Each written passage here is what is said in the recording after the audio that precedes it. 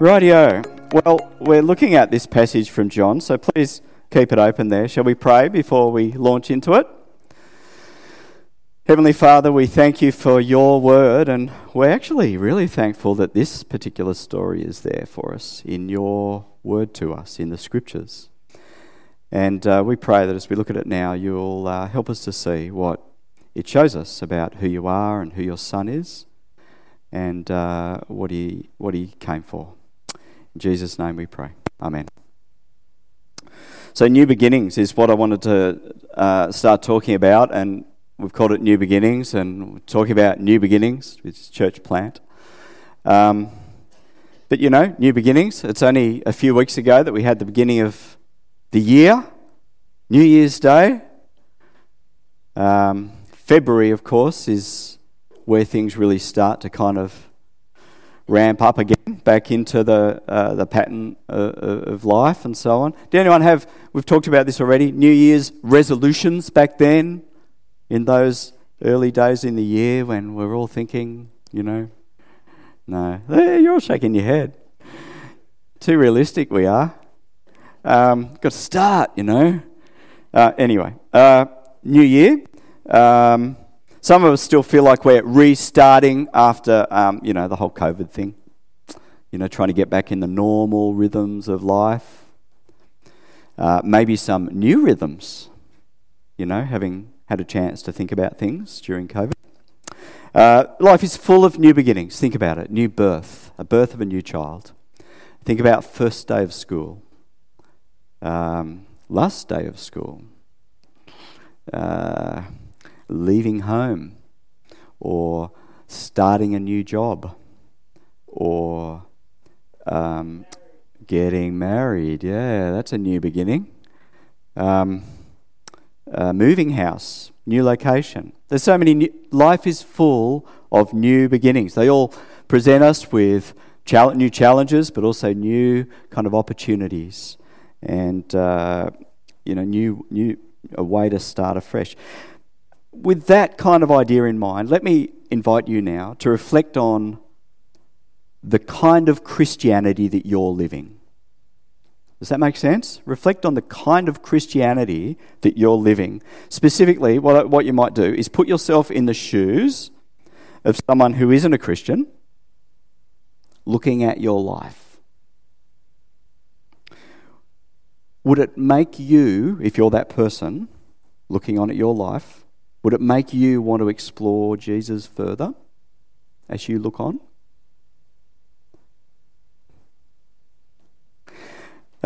We say that Jesus makes everything new, don't we? He washes us clean. He gives us that opportunity for a real fresh start, a new beginning, right? With hope and meaning and purpose and joy. That's what he's done for us. That's what we say.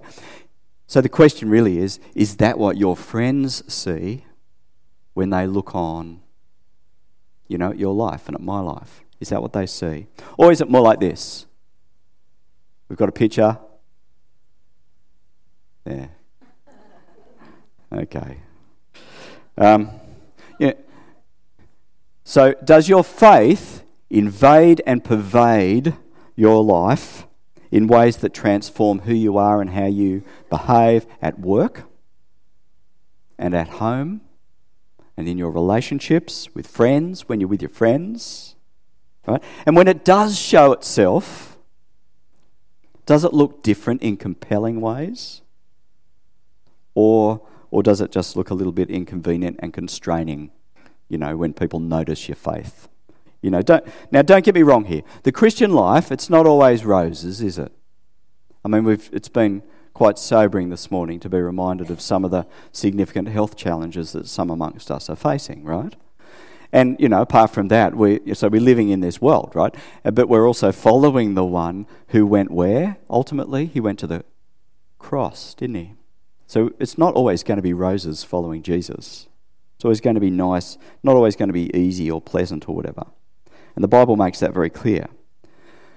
But who'd want to explore a Christianity that is no more than that thing that only enters our heads and makes us feel guilty when we're on the verge of doing something that we want to do but know we shouldn't? Right? Or who would want to sign up for something that really is no more than a commitment to attend a meeting on a Sunday morning when most other people they'd rather just catch up on some sleep or head off to the beach with family and friends, if that's all it is. Right? Today, we're looking at Jesus' first miraculous sign. That's what we're told. It was his first miraculous sign. And it shows us something really important, doesn't it? About who he is and what he's on about. It shows us he's not boring. So I'm glad we got rid of that picture. It shows us that Jesus is all about radical newness and joy. That's what it shows us.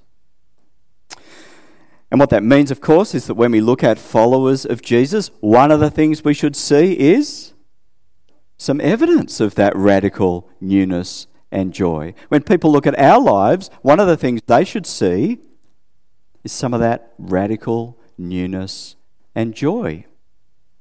It should be there. And I guess in such a way that then they are drawn to want to explore the source of what they're seeing in our lives.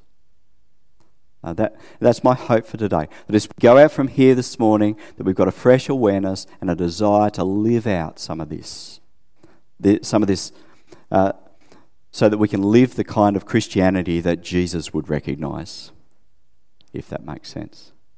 Okay, so where are we up to? I had a listen to John's sermon. Awesome. He covered a lot of ground in that first chapter, and there's a lot in that first chapter. And you guys are blessed to get this kind of food. But I'm listening to it, and I'm thinking, this is awesome. So, what have we seen? He really focused in on this idea that in chapter 1, John is painting this picture. Jesus is the Word become flesh. And we thought around that. We reflected around that. God with skin on. Right? The wonder of Emmanuel, God with us. So this is where John starts. And if we read on through chapter 1, we get John the Baptist in there, who everything about his ministry pointed towards Jesus. That's what John was on about. And then there's an account of Jesus beginning to call his followers. And at the end of chapter 1, there's Philip and Nathaniel. He's been busy doing all these things. Now, here we are, the beginning of chapter 1, a couple of days later, and Jesus is back home. He's back home, or close to it. Actually, it tells us Cana in Galilee was Nathaniel's hometown. We read that in chapter 21, verse 2. So he's close to home, Nathaniel's hometown. And they get there just in time for a wedding. Awesome. So his mother's there. Jesus and his disciples, they've been invited to this celebration.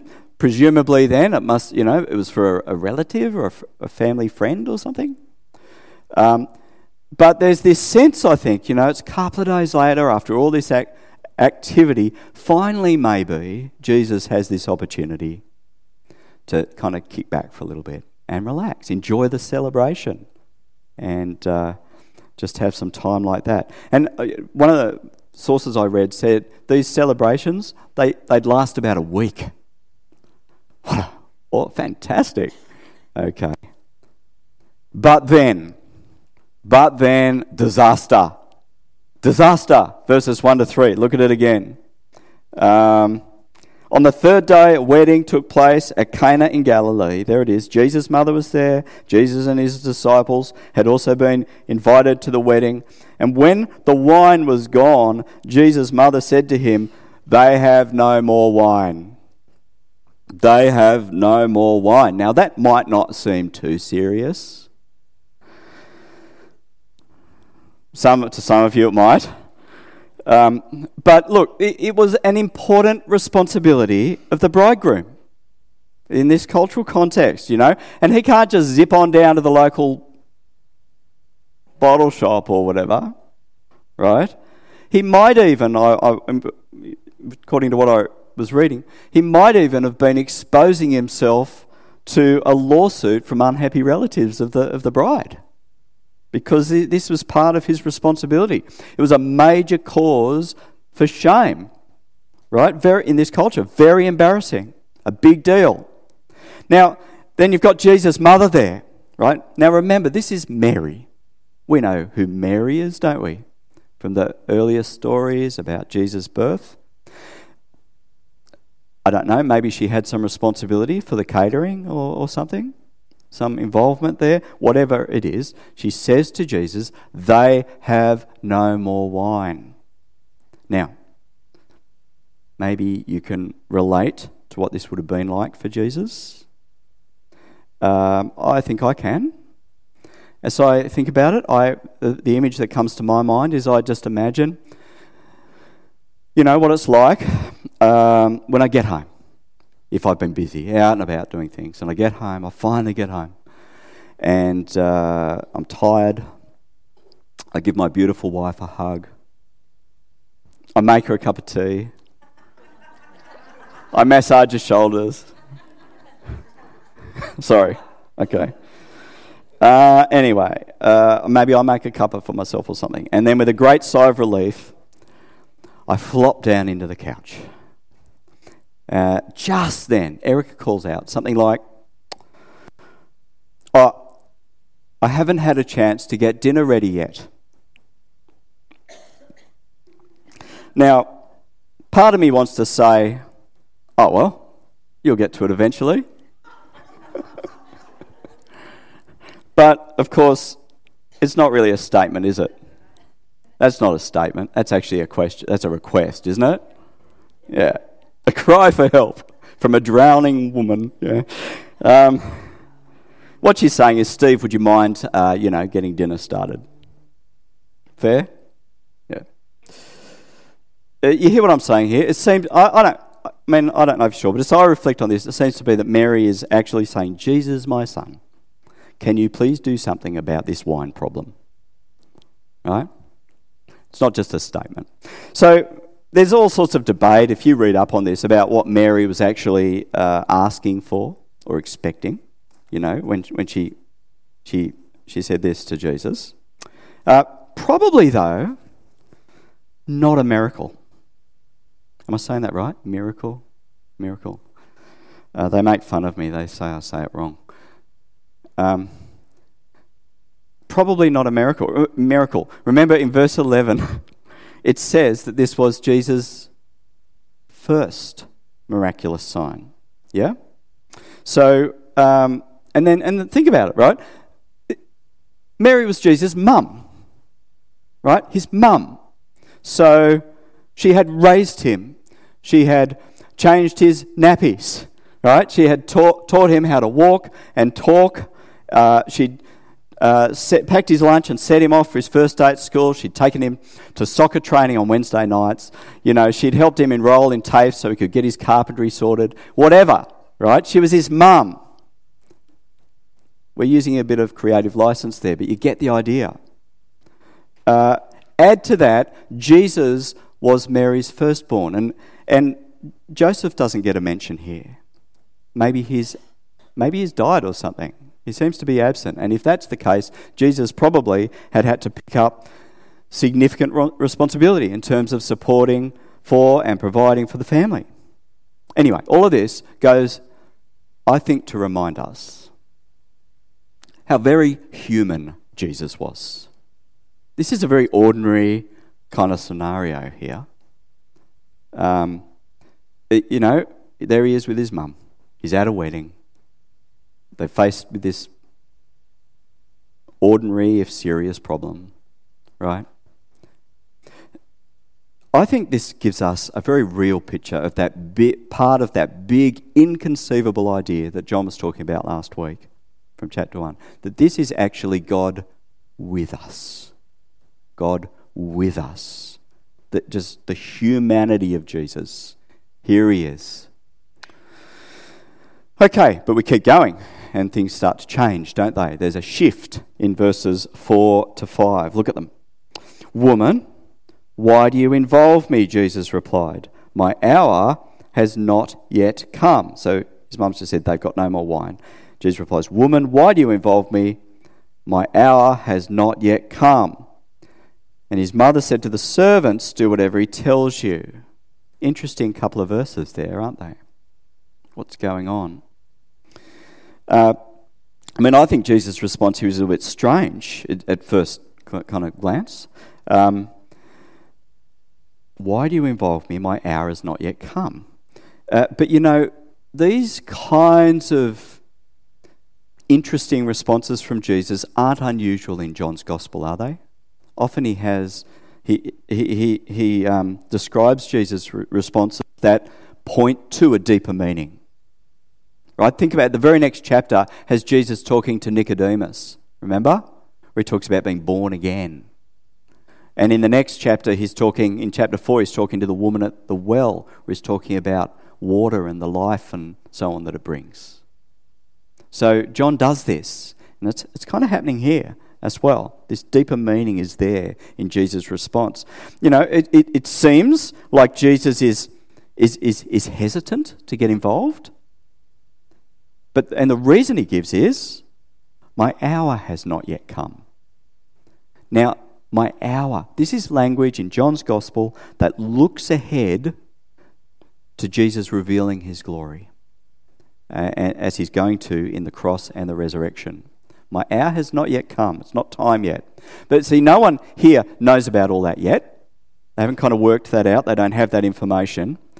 What's it like for Mary as she gets this response from her son? I imagine she was probably a bit surprised, maybe a bit confused.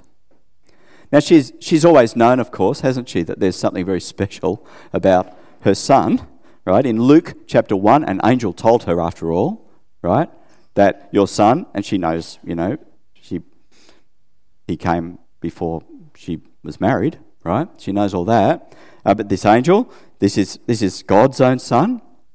She had heard this, the one who would reign over God's kingdom, right? And then there was all that stuff with the shepherds and the wise men and Simeon in the temple. Like all of that had happened. So Mary had seen and heard and experienced all these things.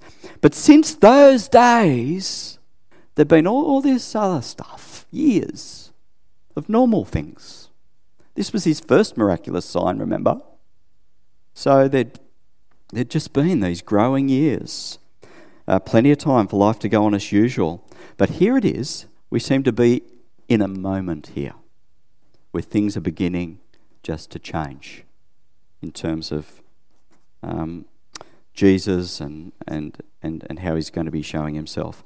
And there seems to be a shift right here. We're watching it in real time in how Mary relates to Jesus. Right? So at the beginning here, she's basically asking him to do something, right? But now, it's almost like, it seems like she's acknowledging his authority. Do whatever he tells you. In a gentle beginning kind of way. Do whatever he tells you. I don't think it's difficult to see this as, the gentle beginnings at least of an expression of faith. She doesn't know what he's going to do. But she commits the matter to him and trusts him with it. Right? Which is good old Mary. We've seen that before, haven't we? She's so good at trusting God and what God's doing. Now, I've got adult children. We've got adult children now, don't we? 2 of them. Yeah. Lovely. Anyone else with adult children knows what it's like? We've had to learn to let them go. Yeah. It isn't always easy, is it? My guess is it was the same for Mary as Jesus grew up. But, it's like she needed to go even further, didn't she? Not just let him go in terms of becoming an independent adult, but actually learning to submit to her son as she begins to acknowledge who he is. Put yourself in Mary's shoes. This is a big deal. And, I think her example of faith and trust, as we see it here and in other places, should inspire us. Okay, so if the first part of the story, what did we say about that? Here he is at the wedding. His mum asked him to fix a problem, It reminds us of Jesus' humanity, that he was God with us, fully human. I think this part begins to remind us that he was God with us. That he was God with us. Right? And it's just interesting to reflect the intriguing mixture that we're given some kind of insight to here of the ordinary with the extraordinary kind of coming together here in Jesus. You've got John's testimony about who Jesus is. You've got him calling disciples and they follow him, right? All this big stuff. But then there he is. Is it a wedding celebration? His mum asking him to help out. But then you've got, even in that, Jesus beginning to reveal his authority. And that, of course, his authority is about to become way more obvious, isn't it, in what comes next. So we go on, we've got this miracle, verses 6 to 11. Let's read it again. It's so good. Imagine being there. Nearby stood 6 stone water jars, the kind used by the Jews for ceremonial washing, each holding from 20 to 30 gallons. It's about 100 litres, I think. Jesus said to the servants, "Fill the jars with water," so they filled them to the brim. And then he told them, "Draw some out, take it to the master of the banquet." They did so. The master of the banquet tasted the water that had been turned into wine. He did not realize where it had come from, though the servants who had drawn the water knew. Then he called the bridegroom aside and said, "Everyone brings out the choice wine first, and then the cheaper wine. But you, after the guests have had too much to drink, but you have saved the best till now." So what Jesus did here in Cana of Galilee was the first of the signs through which he revealed his glory, and the disciples believed in him.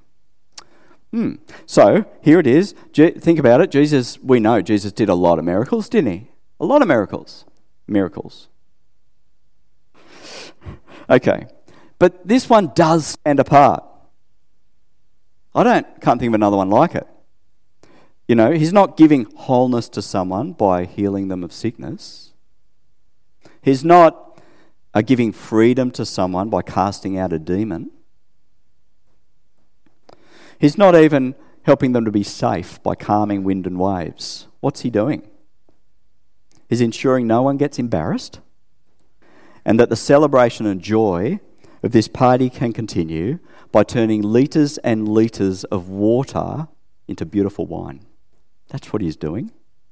What do you think about that? How do you feel about that? Certainly it's an amazing witness, all of this, to his authority. Right? And his mother recognises it, we see. Do whatever he tells you. He gives those strange instructions about filling these things with water or whatever. And people just do it. I guess Mary told them to, so. And then he actually turns water into wine. Have you ever done that? I can't do that. Not like this anyway. In verse 11, it says what about this? What's it say about this in verse 11? Look at it. It says that when he did this, it was the first of the signs through which he revealed his glory. He revealed his glory in doing this, such that his disciples put their faith in him. Now, remember John chapter 1 verse 14? We looked at it last week. Here it is. The Word became flesh, made his dwelling among us. We have seen his glory, the glory of the one and only Son, who came from the Father, full of grace and truth. When it says we have seen his glory, what comes to your mind? I'm not sure what you think of here, but what we're learning here is that when Jesus made it possible for a party to continue by turning water into wine, he was showing us the glory of God. Interesting. What do you think about that? How's that fit with your image of boring, uptight, restrictive Christianity? Kind of doesn't fit, does it? And of course it's loaded with symbolism. It's not just a symbolic act, but it's full of symbolism, isn't it? We are specifically told that the jars that we use were jars that we used for what? Jewish kind of purification rites, so probably hand and washing and utensils and all the rest. They stood for the law, which was important for Jews, right? It was how they showed their faithfulness and loyalty to their God by following these laws. But Jesus has them filled to the brim with water before changing the water into those jars, not just any old water, into really good quality wine. Wine being in the Bible a symbol of joy. And you might look up, and I've put this in the notes, but Psalm 104:15, Isaiah 55 verse 1 and Judges 9:13, they're just some examples I found where wine is a symbol of joy in the Bible. All of this to say that Jewish law and custom, which as important as it was, have been fulfilled and now replaced by something way better. Chapter 1, verse 17, the law was given through Moses, but grace and truth came through Jesus Christ. And in context here, this is only the first of a number of stories, chapters 2 to 4, that show that Jesus came to make things new. Right? All things new. He teaches, he goes in there and clears out the temple, but that in the midst of that, he's teaching about a new temple. And with Nicodemus, he's teaching about a new birth. And with the woman at the well, he teaches about new water and new worship. He makes everything new. This is part of that. Jesus' ministry is what John wants us to hear. If we go away from John's gospel without hearing this, we've missed the point. Jesus is all about grace and newness and joy.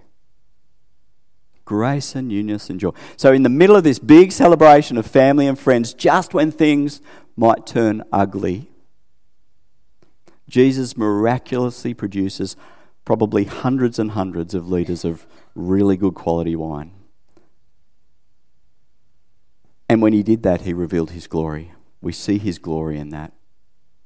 I don't know how you feel, I love that this was his first miraculous sign that revealed his glory and led to his disciples putting their faith in him, it says in verse 11. It must be a very uncomfortable passage for some people. You know, we can't put Jesus in a box, can we? That's what it tells us. He's not just a religious symbol. We can't kind of domesticate him no matter how hard we try. He isn't a party pooper, no matter what kind of impression we might sometimes give those around us. Right? He doesn't take the joy out of life. He fills it with far greater joy, a bigger joy. And it's not a spiritualized in the sense of being kind of watered down or vague or intangible sort of joy that Jesus now brings. It is a real down-to-earth, like the kind of joy you'd experience at a wedding celebration with way too much wine. Right? Jesus is there, and the Son of God, he is there at this party, mixing it up with all kinds of people, including people, I'm sure, who would have drunk way too much. Now, I'm not saying Jesus drank way too much. Don't hear me say that. But he was there. And yet he is God. And he is revealing his glory. Now, don't get me wrong. Especially as the years go by, I am aware of the dangers of alcohol. I just need to say this. It's dangerous. It can be dangerous. But that isn't the point here. That's not what this passage is about. This story, this miracle, is about Jesus and the character of his ministry, and the message couldn't be more clear. Jesus brings newness and celebration and joy and fullness of life, abundant joy. That's what Jesus is about. So, get back to our question. Is this what people see when they look at our lives as followers of Jesus? Is your life new? Or is it really just the same old life with a few, extra, maybe boring bits tacked onto it? I'm not saying it is, but let's ask these questions.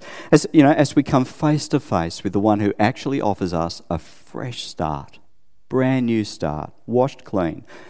He offers us newness and joy in the biggest and fullest sense. Are we going to truly put our faith in him like the disciples did here? Right? Are we going to get on board with the one who is anything but boring? Right? Are we going to, following Jesus is a wild adventure. It's not boring. Are you ready to take the risk? It's not comfortable always, right?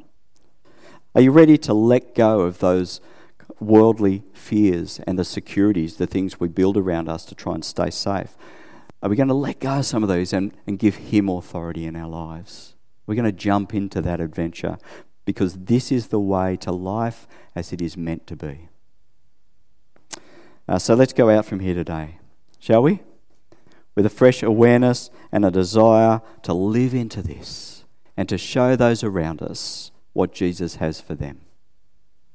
Can I pray? Okay, Heavenly Father, we thank you for the fact that this story is there in our Bibles. Some of us might want to cut it out, but it's there. And so, Lord, help us to receive with thankful hearts the wonder of your Son, Jesus. And let us be people who show others something of what it means to know him. In Jesus' name we pray. Amen.